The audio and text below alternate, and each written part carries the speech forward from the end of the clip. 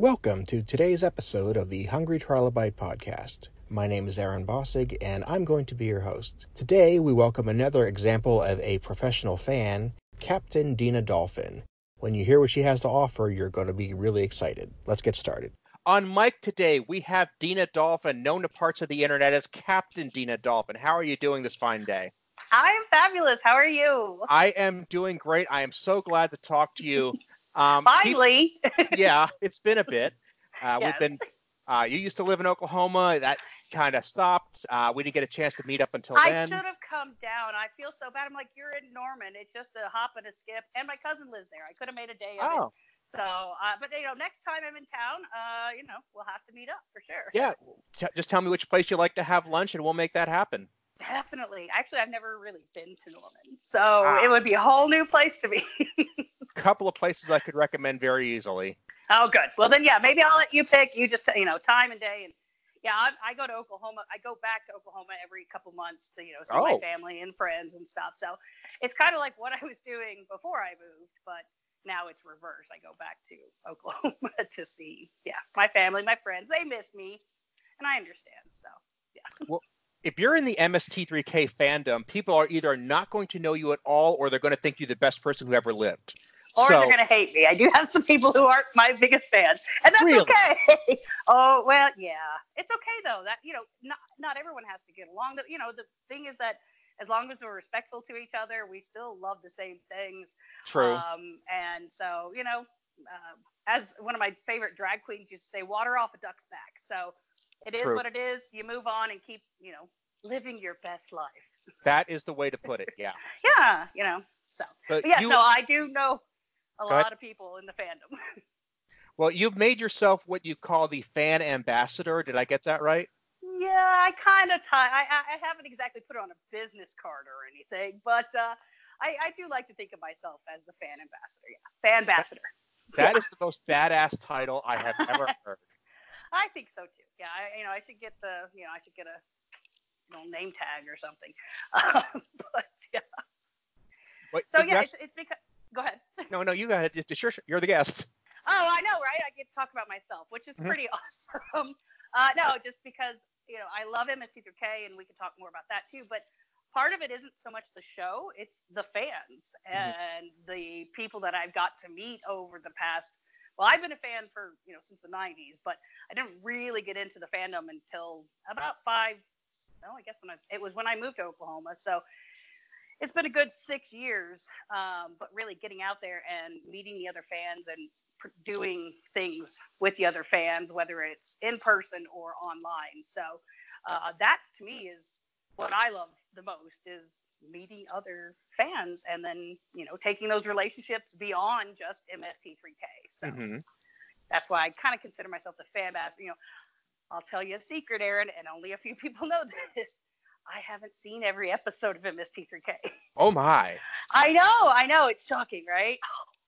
But it's because that always gives me something new to watch. When I'm ready to sit down and watch, even if it's like an old Joel episode, I know it's something I haven't seen before. So I kind of, it's a weird thing that I do. But again, the fans are really kind of what make the show for me. At least now, back in the 90s, it was just about the show. I was very young, not trying to date myself or anything, but, I met up with some disties recently who were like, oh, were you in the AOL chat rooms back when the show was on there? I'm like, I was 11. So, no, I didn't get the internet until after I graduated high school. But it's so cool to know that fans have been getting together since then. Like way back then, they would, go to Minneapolis and have their own little mini cons. And someday, if I become rich and famous, I will put on a con somewhere where everybody could come. And, that would be great. Just meet even more fans. So, yeah. So if we look at your journey, if you're saying you've been a fan for 6 years, that would be 2013, 2014. You found the show? No, that's kind of where I became more active in the fandom. Okay. I first found the show the one time it aired on MTV. They played Alien from LA. This was 94, so I believe, so I was 13, 14. flipping through the channels in my room, and I knew who Kathy Ireland was. And so I just like, okay, what's this? And she's talking in that squeaky voice, and I'm like, okay. And it totally clicked with the sense of humor that I already had, thanks to my dad. And I just sat and watched. I was like, okay. And so I would watch it, late nights and whenever I could. The funniest thing is my tattoo. I do have an MST3K tattoo. And of course, I had to get it designed and tattooed by a gentleman. He's not a little boy anymore. When he was a little boy, I would babysit him, and I would watch MST3K like once he had gone to sleep. And he grew up to become a tattoo artist, and so I was like, he's the obvious choice to give me this MST3K tattoo, because it was kind of like a full circle. But really, and then mid 2000s, when they really started coming out with the box sets, the Rhino sets, I picked up several of them. This was my very first MST3K shirt I bought off eBay like in 2000. I kind of got more into it. Of course, like many of us, I did have VHS tapes of MST3K taped off of Sci-Fi and the Comedy Central, or then it was Comedy Network back then. But yeah, so I really became more, like I said, I've been a fan and known about the show, and I've come back to it several times throughout my life. And most recently, like I said, within the past 6 years, kind of once I moved to Oklahoma, I didn't really know a whole lot of people, and so I was online. I joined up some Facebook groups and things, and then the Kickstarter happened, and then our fandom blew up. We were the Revival League, so we brought back the show, and that helped launch a lot of social media presence for the show and for the show's predecessors, like RiffTrax, to where people who knew MST3K didn't know about RiffTrax, or people who knew about RiffTrax didn't know about MST3K. So it was able to help kind of merge a lot more fans.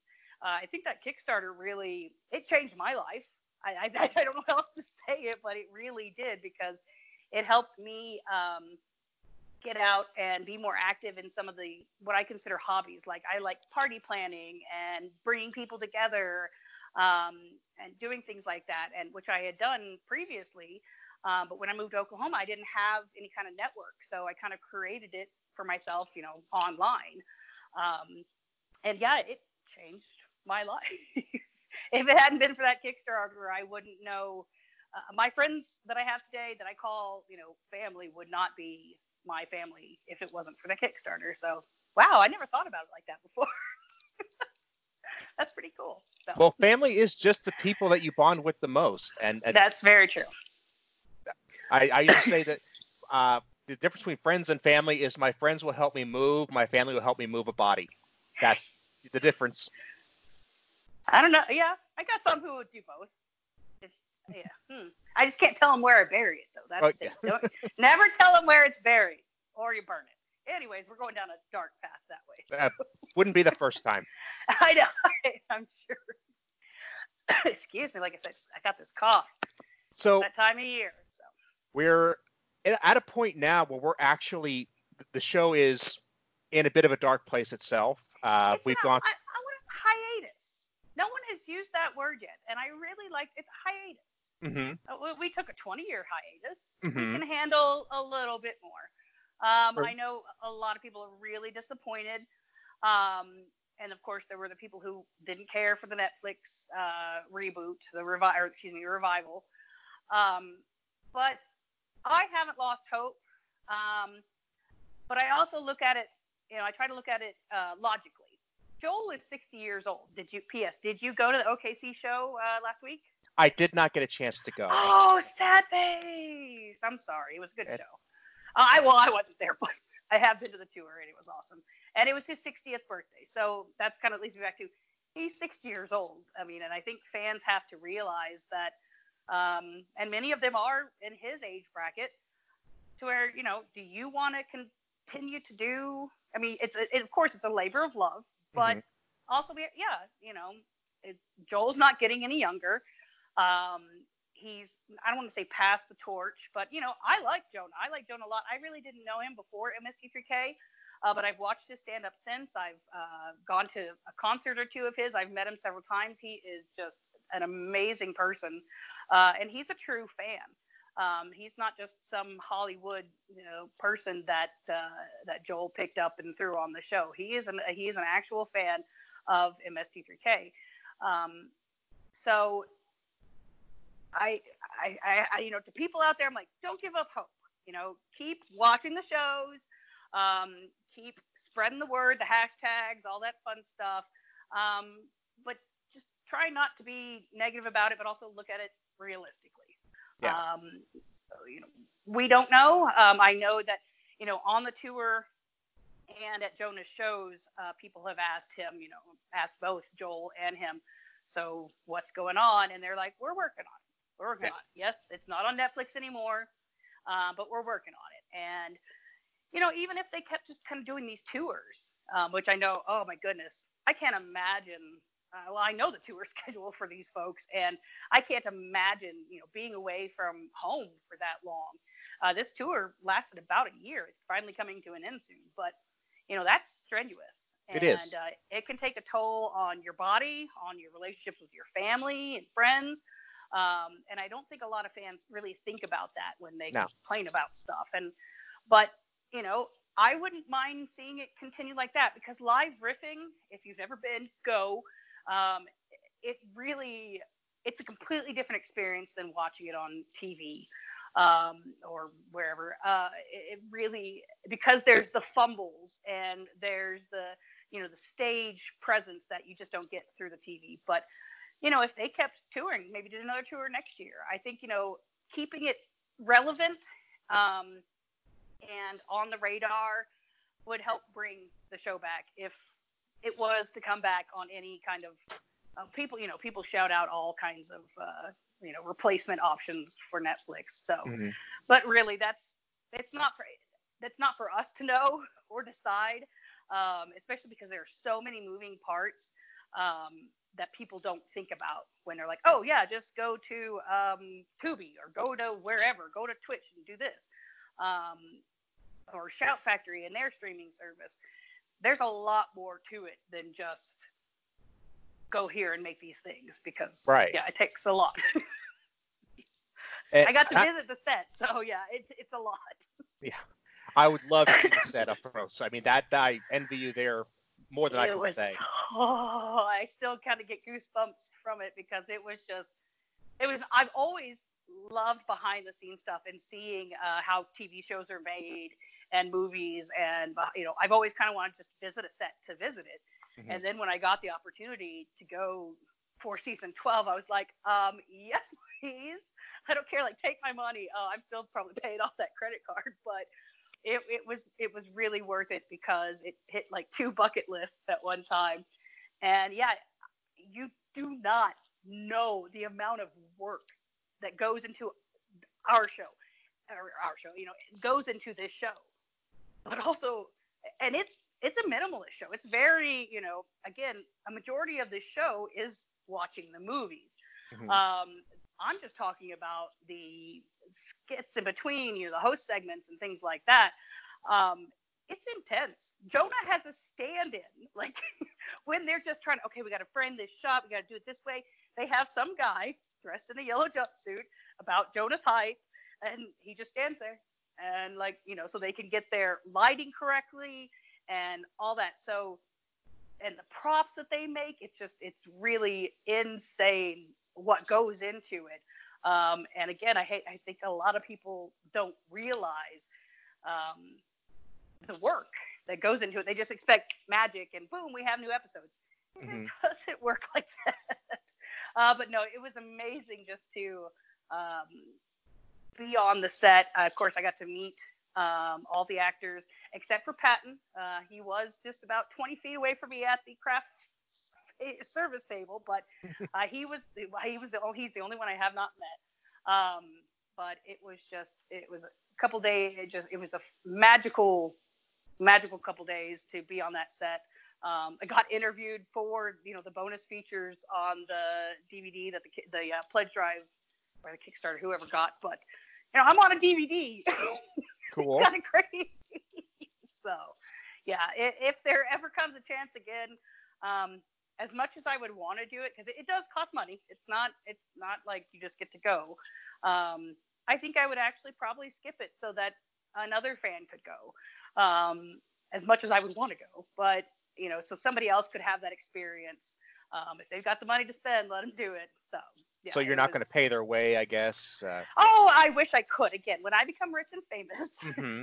I will help all the Misties in the world. I don't know. But I would just say, like instead of taking that spot, if somebody else was able to do it, I would want someone else to experience what it's like to be on the set of MST3K. It still blows my mind, and it's been well over 2 years, I think. Yeah. So, well, we're going to have to get an airplane and paint it up like your purple dress and give it a little hat. Definitely. And I will just fly. Well, I'll have to get my pilot's license. And then that way I could just fly around everywhere and take people places. So, yeah. When I win the lottery, never going to happen. But if we could, dial it back just a bit, what are you working on now that it should bring fans together to keep the community going? Well, of course, I have a big online presence. The singles group, which was kind of what really got me into it, is I took over the singles group, and then I was just like, well, I'm going to go in all these other groups and promote this. Mm. And so there's a singles group. We have some watch-togethers. We watch online, watch MST3K, Riff Tracks, Cinematic Titanic, Agony Wolf Media. If you don't know about them, they're a great group of guys who are fans of the show, and they did kind of a fan homage. Do you know about them, Aaron? I don't actually. Oh my goodness, yeah. Bring me in, please. Okay, so Agony Wolf Media is essentially a kind of, they started as a fan tribute to MST3K, and essentially it's a very similar show. Instead of being in space, they're stuck in a zombie apocalypse. And it's Rick Wolf, who is a commander in like one of the zombie killing squads. And he has two robot friends. One of them is Topsy, TopsyBot 5000. He's a popcorn can. And then Johnny Cylon, and he's just kind of a robot. And so, yeah, they're forced to watch bad movies to avoid the zombie apocalypse. And they did some bad movies. They actually did riff one of the shorts prior to the Riff Tracks guys riffing the short about C&B Scene, the one with the talking cars. That one was just, yeah. So, but now they've kind of migrated more into riffing video games. They do a lot of live streams on Twitch. And yeah, they're more into doing video games now. They found it was more of a market for them, but their older work is really great. And even, yeah, if you like people playing video games and making great jokes, these guys are hilarious. Then yeah, definitely check out Agony Wolf Media. Facebook, just Google it, it'll come up. But yeah, they're fans of the show. Many people were like, oh, they're a ripoff and blah, blah. No, they kind of started out with the MST3K format, but they've gone into something well on their own, and they're doing really good at it. So yeah, check out Agony Wolf Media. If you I'm going to do that. I'm going to put better all give me this some money for this promo. At the very least, it'll be in the show notes. So if anybody wants to check out that or any of the other Yes. groups that you're talking about. Yes. Yeah, I can get you all the links. So one of my favorite things to do is I do gift exchanges amongst the MST3K fans. We do 3 of them a year. We have a Secret Santa gift exchange at Christmas time. For my singles group, we have a Creepy Cupid, and that's just for the singles group, so they can get something nice for Valentine's Day. And then we have a Christmas in July gift exchange, and I invite all the Misties to come in, and they fill out a form. I mean, it's just like a Secret Santa you would do in your office, except for it's, online and across the country. We had someone from Peru participate. Well, he's a Misty who's like in Peru working. I think that was the furthest away we've ever sent stuff. But yeah, and I swap up the names, and people send gifts. They make homemade things. They make cookies. It's just really fun to help brighten the day of other fans in just some little way. I don't participate because, I would know the secret. But I do get some cool stuff too. Like I got that from a fellow fan who participated. Brent, I see you. so that's one of my favorite things to do is facilitate that, because people not only they get joy in buying gifts for other folks, and then they get joy in receiving. And people were like, oh my goodness, this person lives in my hometown, and maybe they connect on a different level. So that's one of my favorite things. I think my other thing is I try to do meetups. Obviously, I'm here in Denver now, and so I'm trying to do more meetups locally. We tend to meet up before RiffTrax shows, the RiffTrax live shows that they do. We had 2 meetups. The tour just came through here over Valentine's Day weekend, and a big group. There was like almost 20 of us who met up before the show in Denver, and then in Colorado Springs we met up. And just I've tried to help folks in other parts of the country do meetups as well before, like the tour or something like that. Like, you pick a casual bar and grill, you grab a table for 8 people, you have a drink, people order their food as they want, separate tickets. It's just, again, a way for local Misties to, people think, oh, I live in Podunk wherever, there's no other fans near me. Now, granted, there are lots of podunk places that you have to drive an hour or so to, get to other fans, or a place that would be more populated, but they're out there, especially like in big cities. I mean, Norman, I know my cousin, you live there. My cousin's a fan. So I know that there are people out there. It's just a matter of getting them connected. And I like being able to do that online and in person, of course. So yeah, the meetups are a really big part of what I do to be that fan ambassador, I guess. Because yeah, I just want folks to, again, relationships that kind of start with being like-minded and liking the show, and then you move on and like, oh yeah, you're obviously a Trek fan, Aaron, right? True. I got my Captain Janeway up here. She's my girl, Mm-hmm. So and then we could go off and talk about Star Trek. And I think that's really I don't want to call us nerds, but we are, and that's okay. I'm fine with that. Mm-hmm. It's everyone has their level of nerddom, mm-hmm. and usually we're very socially awkward. I think, like many, I like to label myself an introverted extrovert or extroverted introvert. Normally, I just want to kind of keep to myself, but when I find something that really makes me want to be extroverted, I do it. And that's hard for a lot of people. And if I can kind of get beyond my introvertedness and want to participate with other folks, it helps encourage other people to kind of get out of their shell as well. Because a lot of us are single, have a hard time kind of meeting new people. So again, whether it's online or able to meet in person, starting with the common thread of MST3K, people can make relationships beyond that that enhance their lives. Mm-hmm. Wow, I sound like Dr. Phil. Well, no, I'm actually really thinking that we're going in a great direction here, because I have not been to one of your meetups, but yes. I'm going to assume that when these people get together, they are a motley group. They are a bunch of people who normally wouldn't really be in the same room together by choice. Exactly. Yeah. And you have people from all walks of life. Mm-hmm. And they do. Yeah. We get together, you have a good time. And you learn about other people. And these people are, in your area. Oh my goodness. Yeah. You live down the street from my grandma. Example, Colorado Springs meetup. Mm-hmm. My good friend Ben Hassler was there. I had some other new Misties who I hadn't met yet, and they're like, "You're Ben Hassler, right?" He's like, "Yeah." He's like, "We go to church with your brother." So it's like small world, but you just got to make those connections to get people together.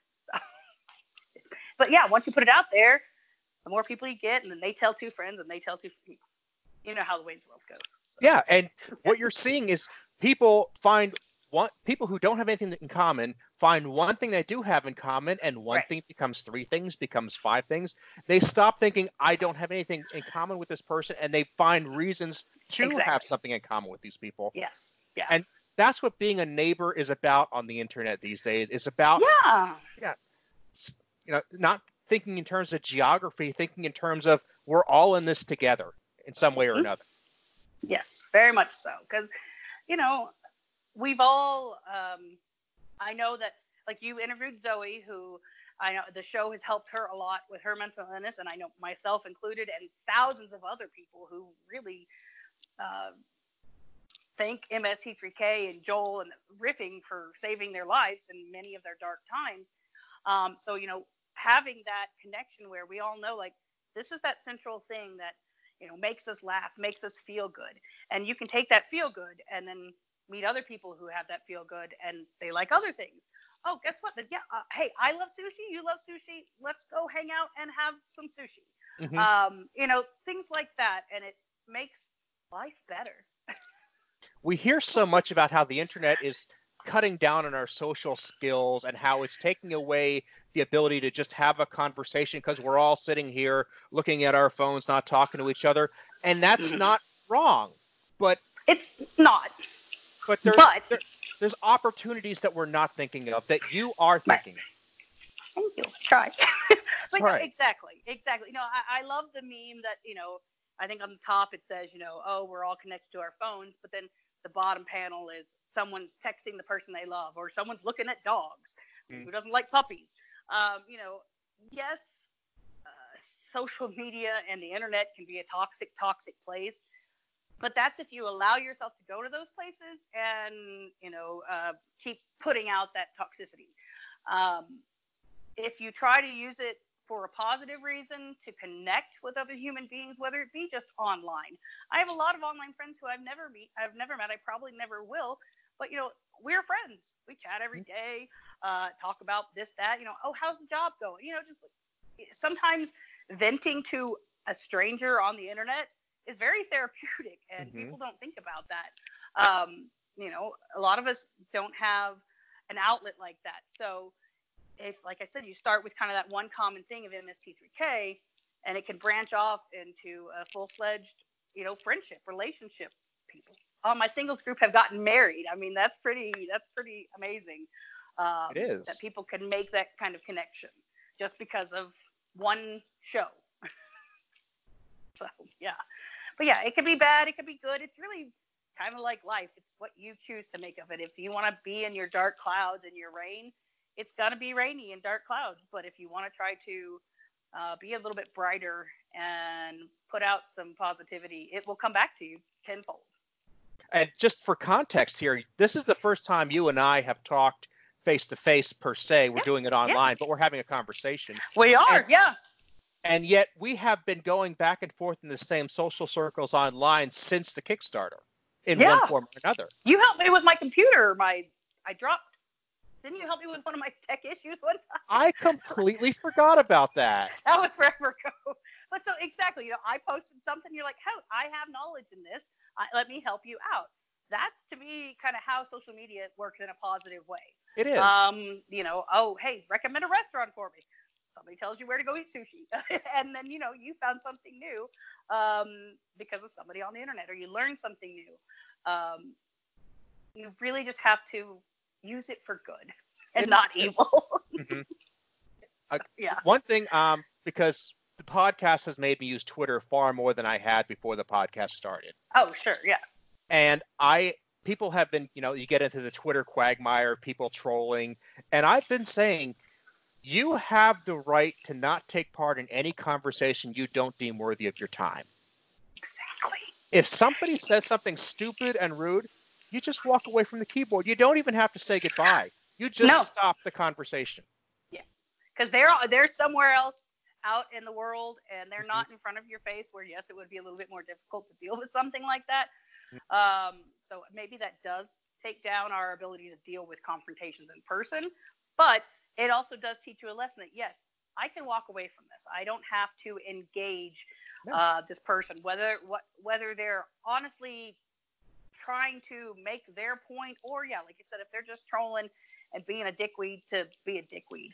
And if that's what gets their rocks off, that's completely on them. But no, you do not have to reply. You don't have to read the comments section. I think that's what a lot of celebrities, obviously, you know, I quit reading the comment section for a long time ago. Or, I mean, how else your self-esteem would just drop dramatically. So, you do not have to engage with that negativity.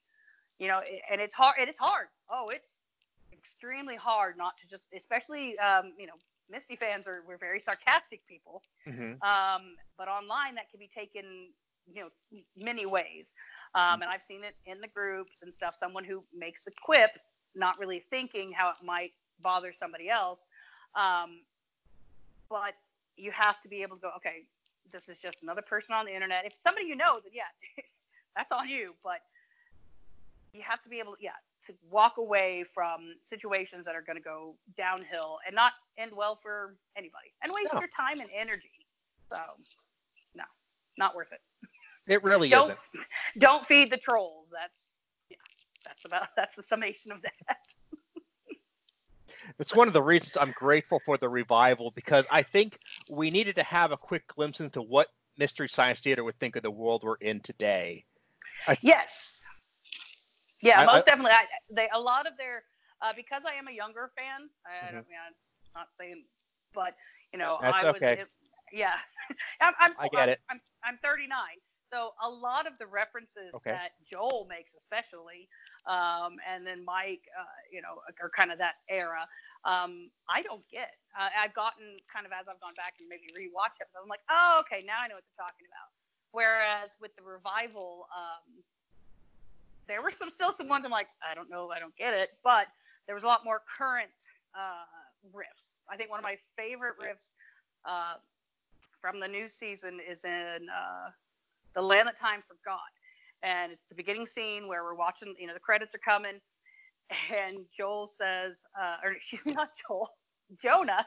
Jonah says, not enough movies use the Jimi Hendrix font, because it's a font that looks very much similar to a Jimi Hendrix album, which he's like one of my favorite artists. So, the fact that he could use the word font and people would know what it means, whereas the show in the 80s and 90s, people didn't know what a font was, at least not commonly. Of course, computer folks did, but, I wouldn't have known back then. So little things like that really help, like you said, kind of bring it more into this time. Talked about what was a radio? Is a podcast that you could turn off and on or something. I can't remember that riff, but yeah, that's how it kind of made it a little bit more modern, and I think reached a lot of new fans too. So that was really, I think, beneficial for the show, and what it's brought to today. So yeah. So when it comes to the non-MST3K riffing shows, starting with, I guess the first was kind of the film crew, moving on to Cinematic Titanic riff tracks. What was your take on that? Because if you really found the fandom during the dark era during the hiatus, how did you see the different spin-offs, and what was your take on those?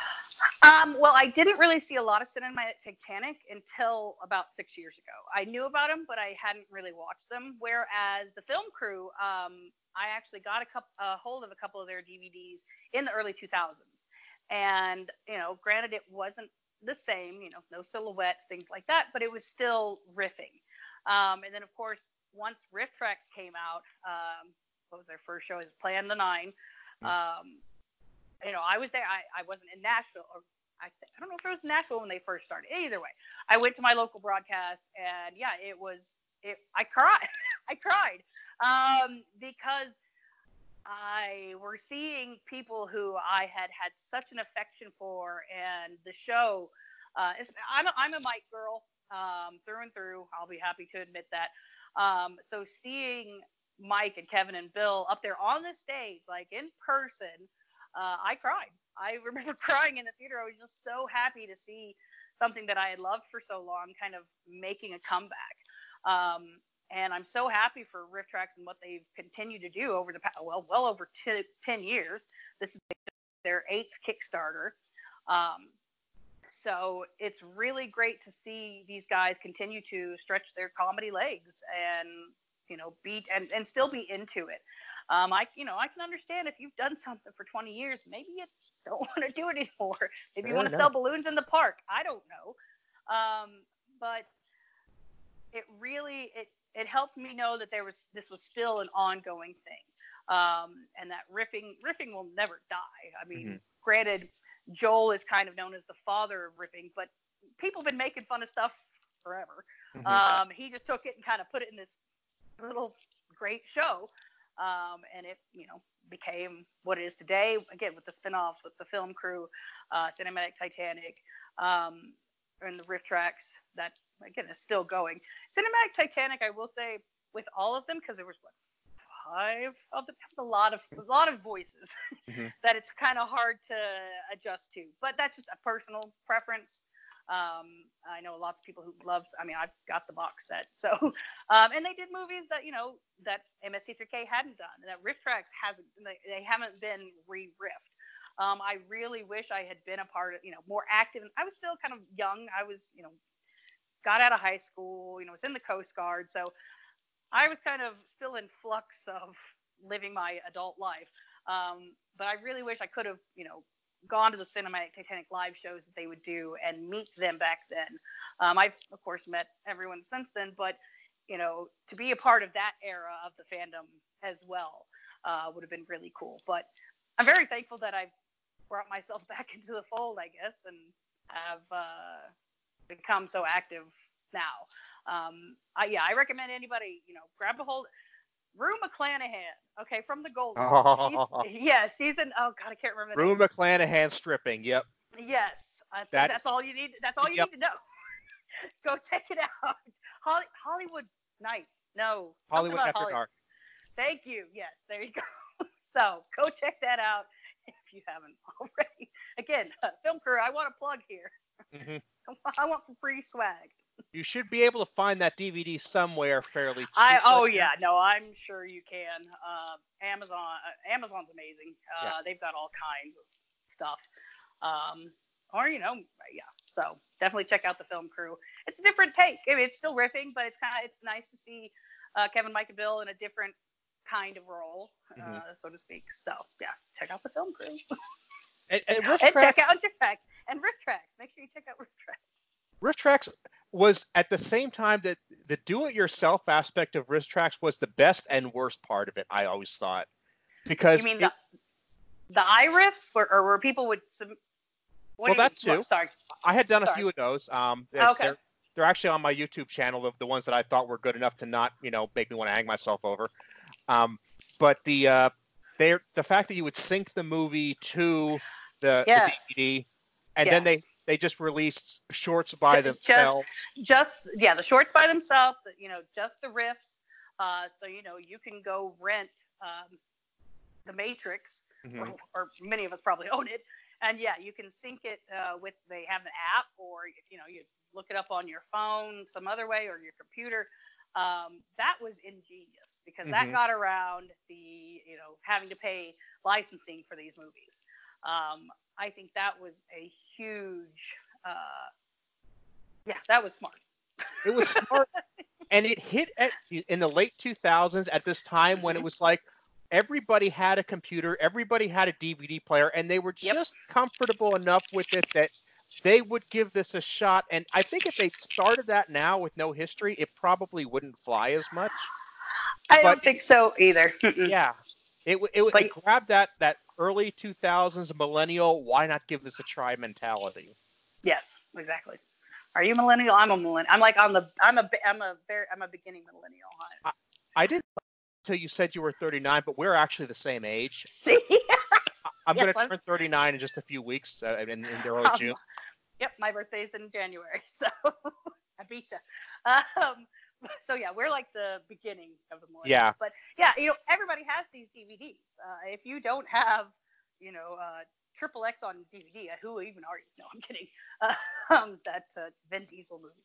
But the Twilight series, and especially doing those series that came out later in the 2000s, brilliant.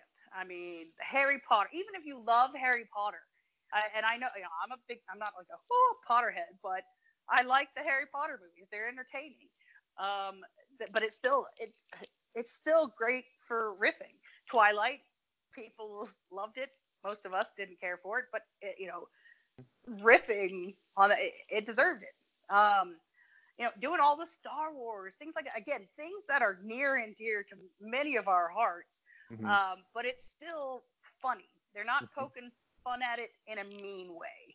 like, oh, this sucks. And no, it's laughing with it, so to speak. So, well, and those were the two challenges that RiffTrax grabbed that MST3K kind of sidestepped.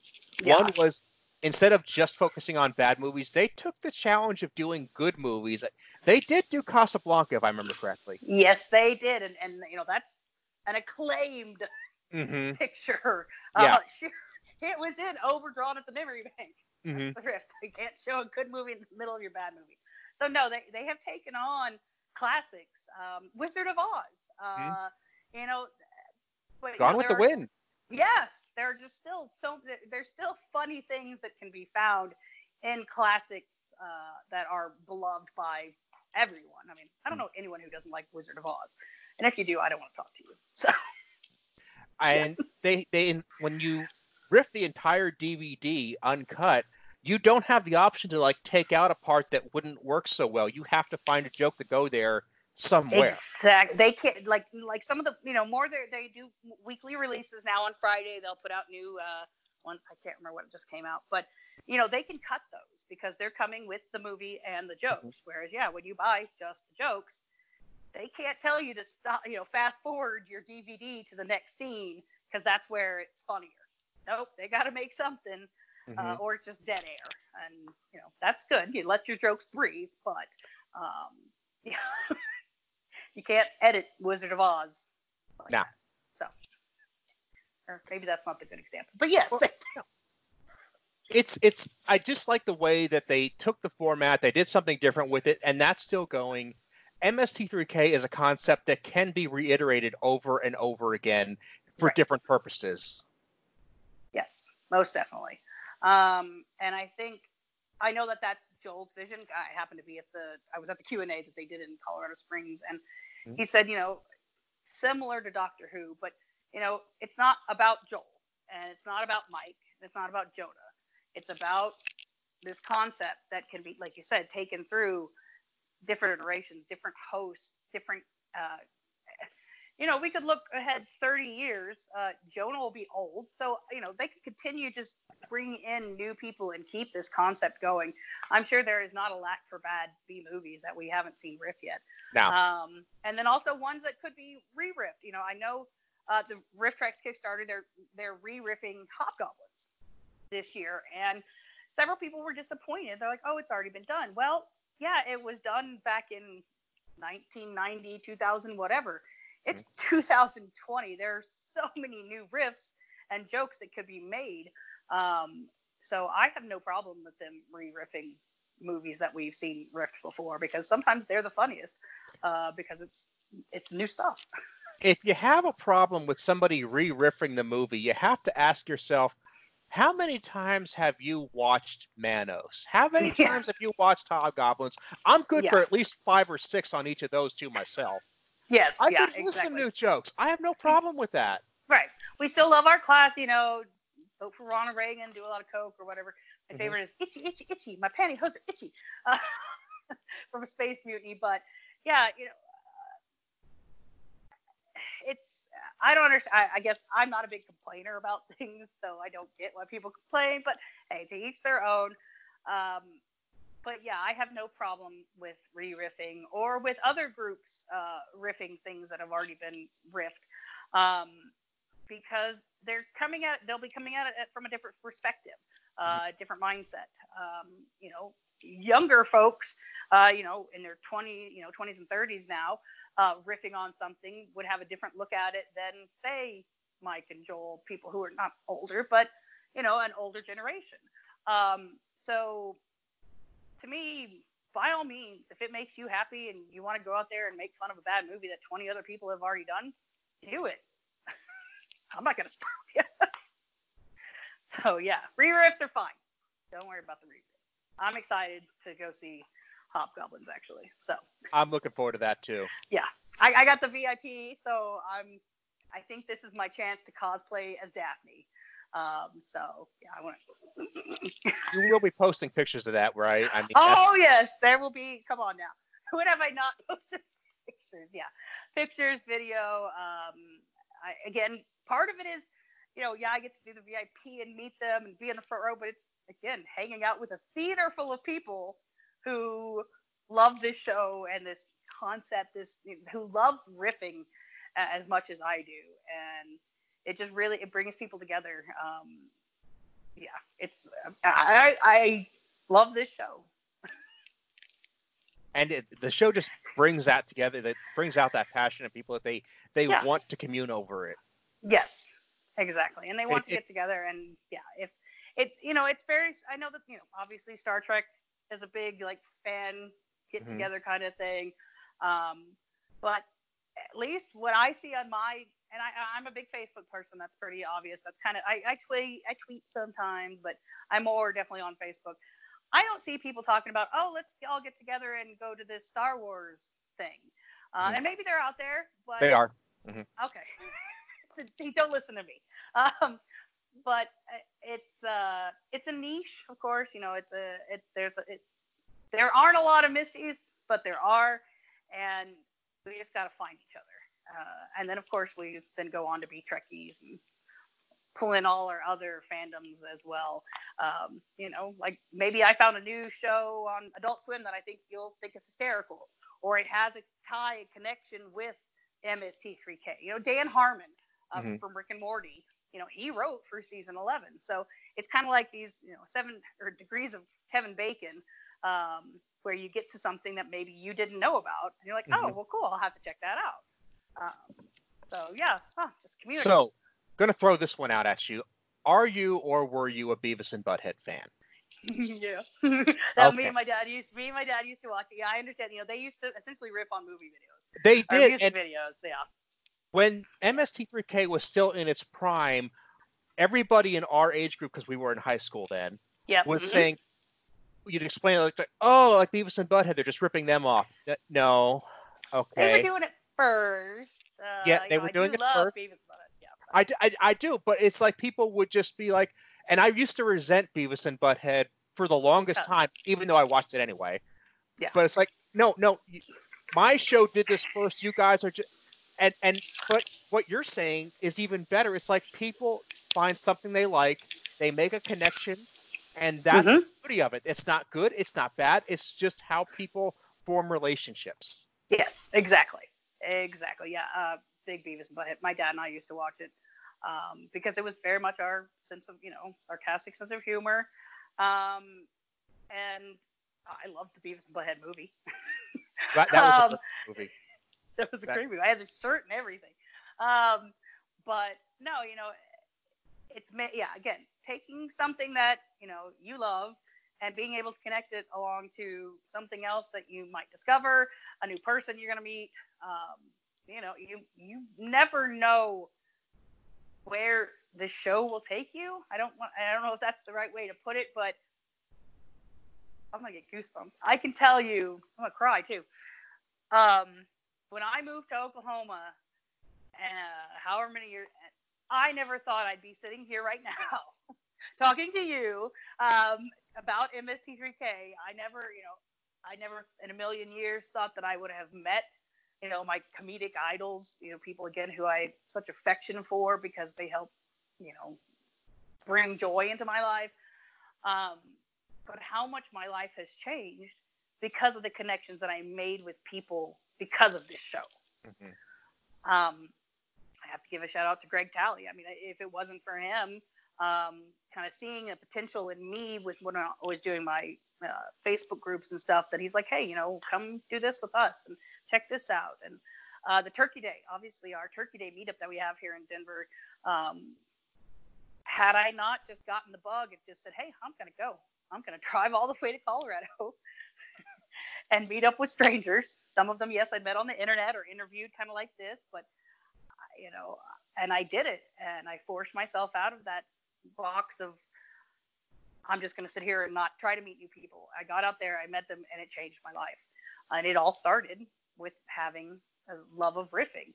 And I could be happier. I mean, Oklahoma's great and all, but it wasn't a fit for me. And moving here and continuing to be a part of the fandom, making new friends, getting together for the Damn Duty Drive-In podcast that I, do with them. It's really yeah, this show changed my life. But it was because of the people that I met because of the show. So that kind of leads back into how I'm just a bit, that to me, the show is an amazing show. And it's funny, but it's how it's the people that I've met because of the connection of this show. And I know that's the same for many other people. Oh, I'm going to cry. No. See, I am astonished. Again, we've never had a back and forth like this here, but your story is remarkably similar to mine. Yeah. I moved here from Pennsylvania in 2006 during the dark hiatus.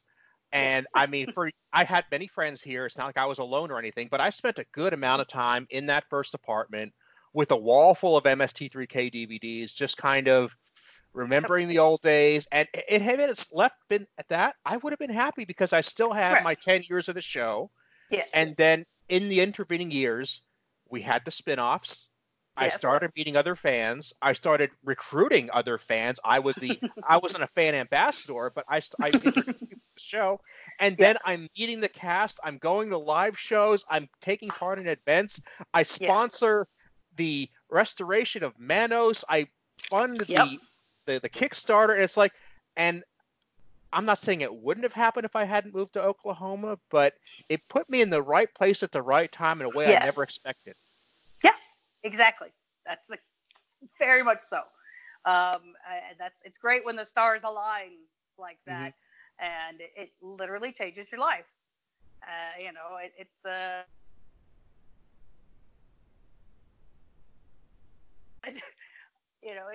a life-changing thing that when you really sit down and look at it, it's like, oh my heart, it's amazing. And I'm very thankful. I'm very blessed, and I'm very happy. And I'm happy. That's all I want. And that's all I want for everybody. I want everyone to find their happiness, whether it's through the show or a connection you make with the show. And I think again, I use the show more of kind of a platform to meet other people and help them continue.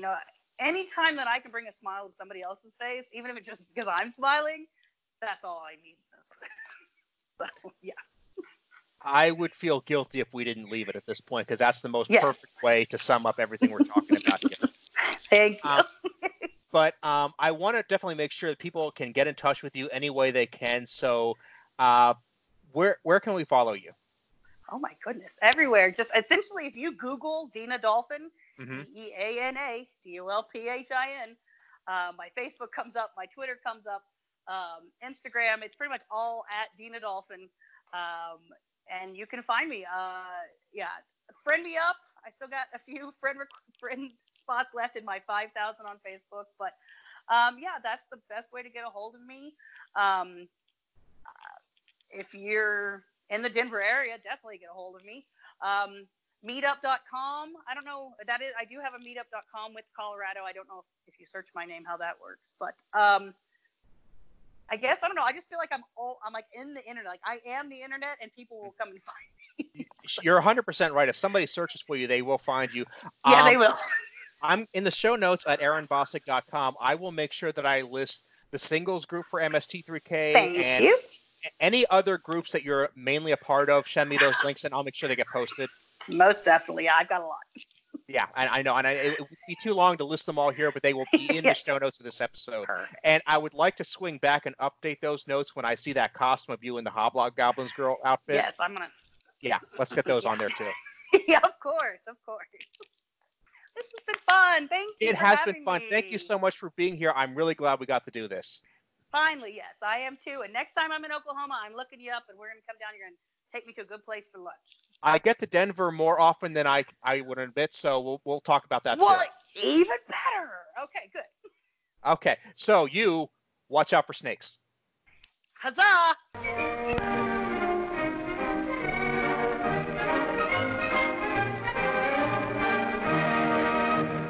I would like to thank Dina for being my guest today, and I would like to thank you for listening. To keep track of Dina and her misadventures, go to my website, www.aaronbossig.com, for the show notes for this episode. And if you happen to be listening to it on a portable device, a mobile of some kind, look down and find the share button and send it to anybody you can think of who might appreciate it. either as a text message or an email or a Facebook post.